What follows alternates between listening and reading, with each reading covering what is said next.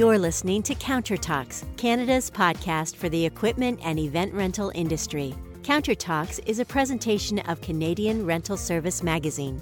Now here's your host, Patrick Flannery. Hi, everyone. Glad to have you back with me. Today we spoke with Jim Mandeville from First Onsite. First Onsite is a disaster restoration and remediation company. They coordinate efforts to clean up after disasters such as floods and fires and I suppose earthquakes. Jim has done some of that in the past. Jim and I had a very interesting conversation about the special challenges for contractors in coming in to help with that sort of work, to rebuild and to get involved with that. First Onsite is involved with coordinating all those efforts. So Jim knows a lot about the various regulations and the different hazards and things to be aware of when you're doing this sort of work. He has some interesting stories about his experiences in the Fort McMurray fires, talking a bit about some things you might not expect that are dangerous in flooding situations. He talks a bit about what kind of equipment is needed, what contractors need to be aware of when they're going into houses and areas that may have been damaged. Really an interesting conversation about some things maybe we don't always think about, but might need to if we get involved in this sort of work in the future. So I hope you enjoy my conversation with Jim Mandeville from First Onsite.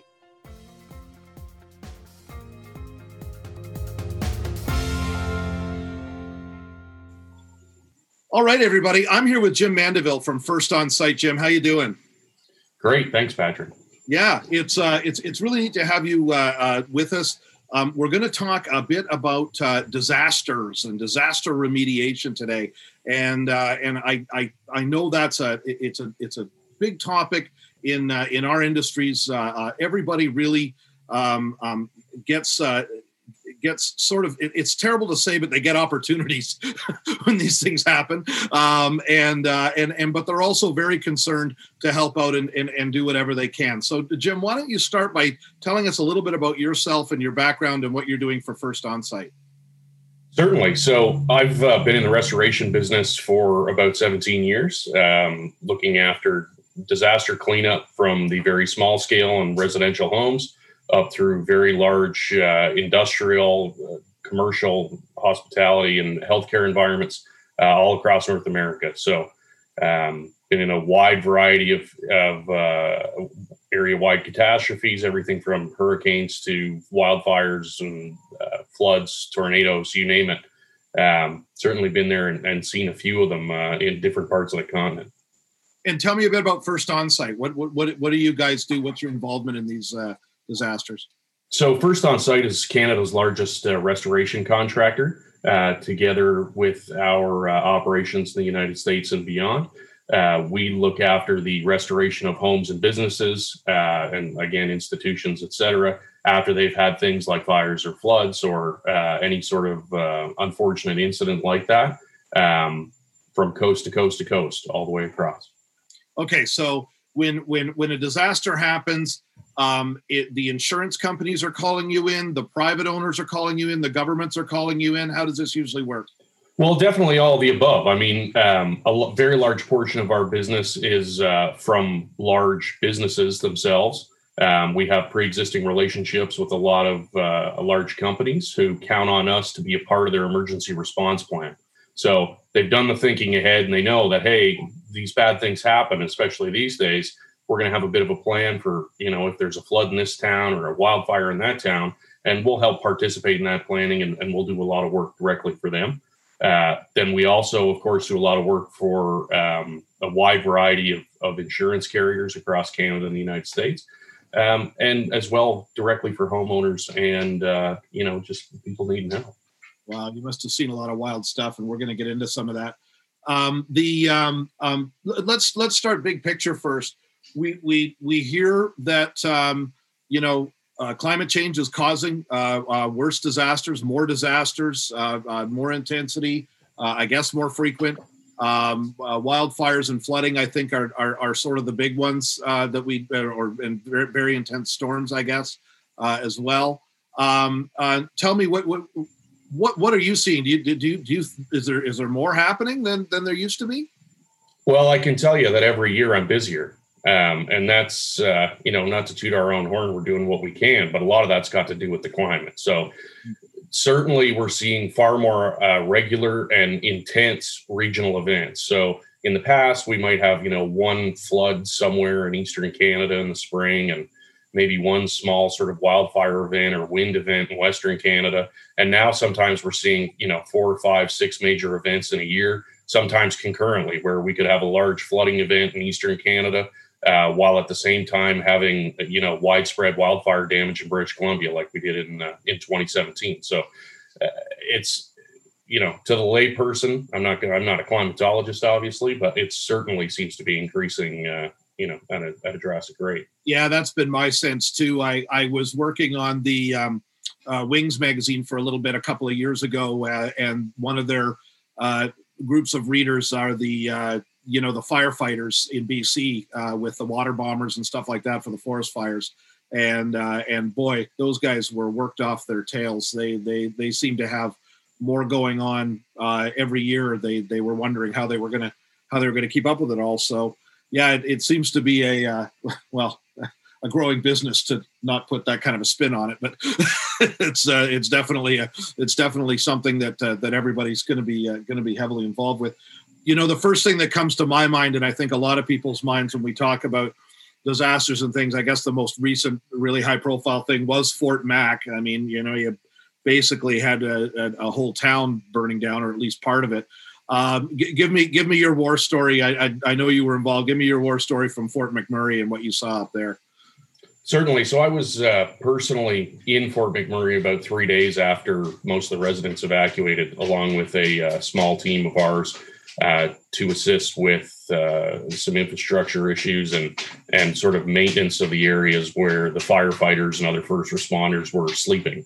So we were taking care of some air quality stuff and just sort of providing that extra layer of comfort and security to those guys while they're trying to do their job. I've never quite seen anything like it in this country anyways, as far as a widespread evacuation. It's a pretty eerie feeling to drive through a town of, at the time, 90,000 people and not see another vehicle or another person or even a dog or nothing, just empty. And it was a long time. We were there through the evacuation weeks, where we were doing our work and doing what we could to help out. And then you'd step outside and go back to the RVs we were staying in, and it might be raining burning pine needles that day. So wow. It's a pretty intense thing when you're that close to a big fire. It's not for everybody. Yeah, and I guess the smoke must be hard to deal with, right? That seems to me to be the big problem. Yeah, I mean, it's definitely a learning curve, and maybe it helps for our current situation here, but we were needing to, wear respirators to walk to the restroom, and we're needing to wear respirators, in the truck if we're going for, from one end of town to the other. So we spent a lot of time in our respirators, which, now we're all spending a lot of time in masks. So I guess everybody starts to get the feeling now, but at the time it was a pretty foreign idea that I was going to put my respirator on to get in the truck. So I wouldn't doubt it. And so, sorry, what were you mostly involved with doing there? Like obviously, so I'm picturing like there's houses burning, or I guess they've been mostly put out, by this time. So, and then the people have evacuated. So now what is First On Site coming on and doing at this point? So in the initial phases, we were providing air quality management, through some installation and monitoring of equipment, as well as some temporary power stuff in conjunction with some of our partners. And then as we moved towards reoccupation of the town, we started with the critical businesses. So we have a lot of existing customers who provide critical functions to the community, banks, grocers, fuel stations, et cetera. So those became the priority in getting those clean, and getting them back to a point where they could operate, whether that meant they needed temporary power or permanent power reconnection, heavy cleaning and some disinfection, because of course we had some food that sat there for a month. So we worked through all those, getting those back up and running so that, there would be facilities available for the townspeople to use once the evacuation order was lifted.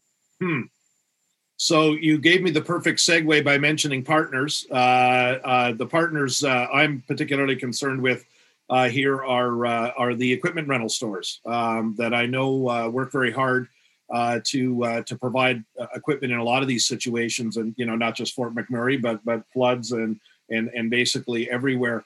What was their involvement in this effort from your perspective? Well, we rely heavily on a number of equipment partners. That varies, of course, regionally speaking. We do deal with a lot of multinationals as well, but they're a critical part in any restoration effort after a major catastrophe like this. Always, we're in need of temporary power, so large portable generators and electrical distribution equipment. Potentially in flood scenarios, we're in need of large pumps and small pumps and pumps of every variety. As well into some specialty items of some potentially air purification equipment or air management equipment, temporary air conditioning, temporary heating, really the full gamut of the specialty rental sector. That's interesting. So it's not just one kind of pump you're looking for here, right? You have sort of a like you're going to have to sometimes have a really big sucker to, say clear out a whole basement or something like that. And then other times it'll be something smaller. Certainly. I mean, during one regional flood, I had a number of 13-inch pumps running to clear out the basement of a stadium. Yep. But if you're trying to get 4 inches of water out of a basement, you can't use a great big pump. So you need something that will be able to draw down to a very low depth to a point where then we could then manage it with things like shop vacs or portable extraction units. So we'll use everything right from a 110 volt roofer's pump all the way up to a 12-inch thrash pump that's potentially running off a 500 kW generator. So it really, you need the right pump for the right flood. So that's a good tip for everybody. Have a variety of pumps in your fleet that are available for that kind of thing. Portability. I'm thinking of bringing in the big generators. Obviously, you'd need stuff trailered most of the time. Is it sometimes difficult getting those into? And I'm thinking also of the heat, the big heaters. Do you need a different solution sometimes to get those into places that are hard to get to? Always. Fortunately, we have a very strong logistics department that helps me, get everything done that I need to get done as far as trucking is concerned. So we use a lot of drop decks and tilt deck floats from different logistics providers. And then once we get the equipment, to the site, oftentimes, especially like you mentioned with heat and generators, we need them potentially in a portion of the building that's not designed to have something that big beside it. So oftentimes we'll be looking for local crane providers, whatever we need to do. I've certainly had to crane 6-inch diesel pumps over top of buildings to get them in the backyard before. Craned very large generators onto roofs of buildings to get them to where we need to get them if they're, if it's engineered properly. So the sky's really the limit, and definitely quality logistics providers, crane providers, and rental companies that have boom trucks and crane trucks already are definitely helpful.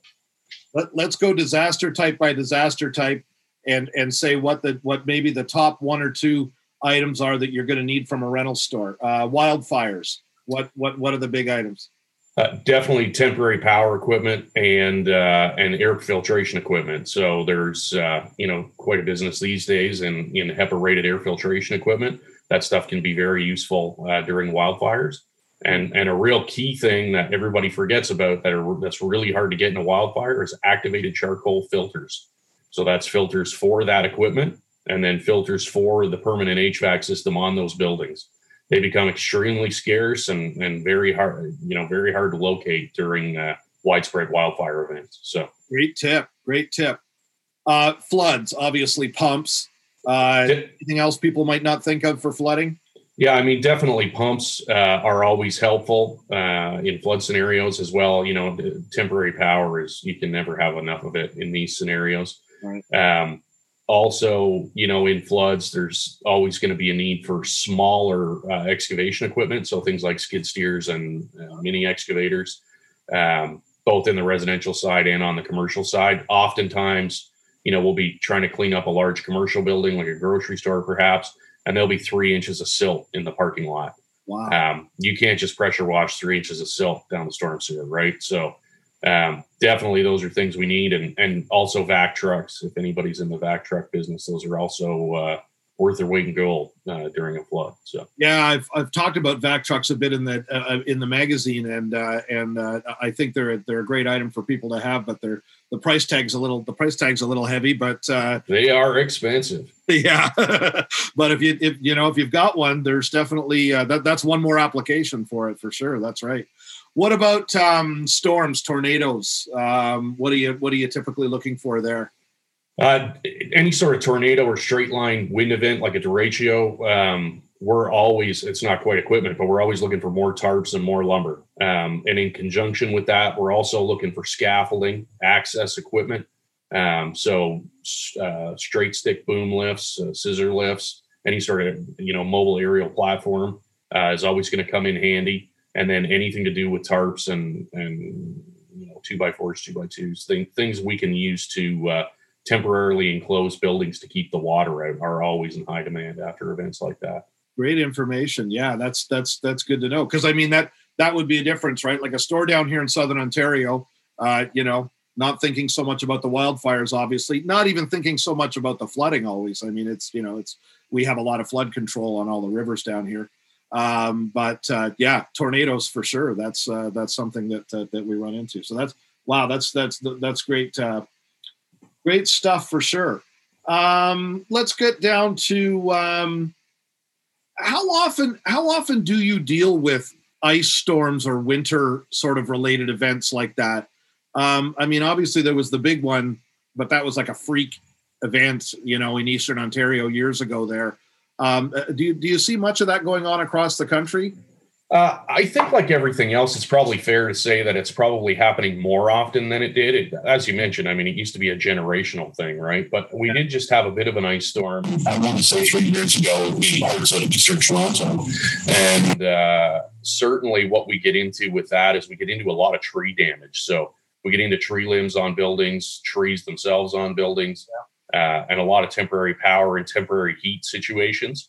So definitely temporary heating equipment, temporary power equipment. And also when the power goes out for that long, we get into a lot of basement flooding issues, both commercially and residentially, because there's no power to the sump pumps.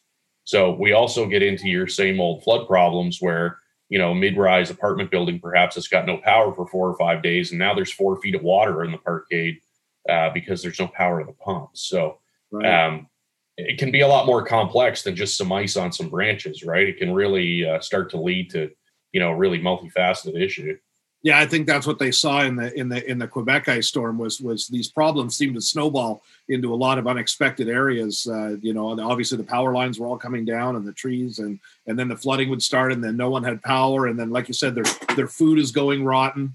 It was one thing after another. Yeah, it's incredible how one seemingly small thing can really snowball and affect our modern life.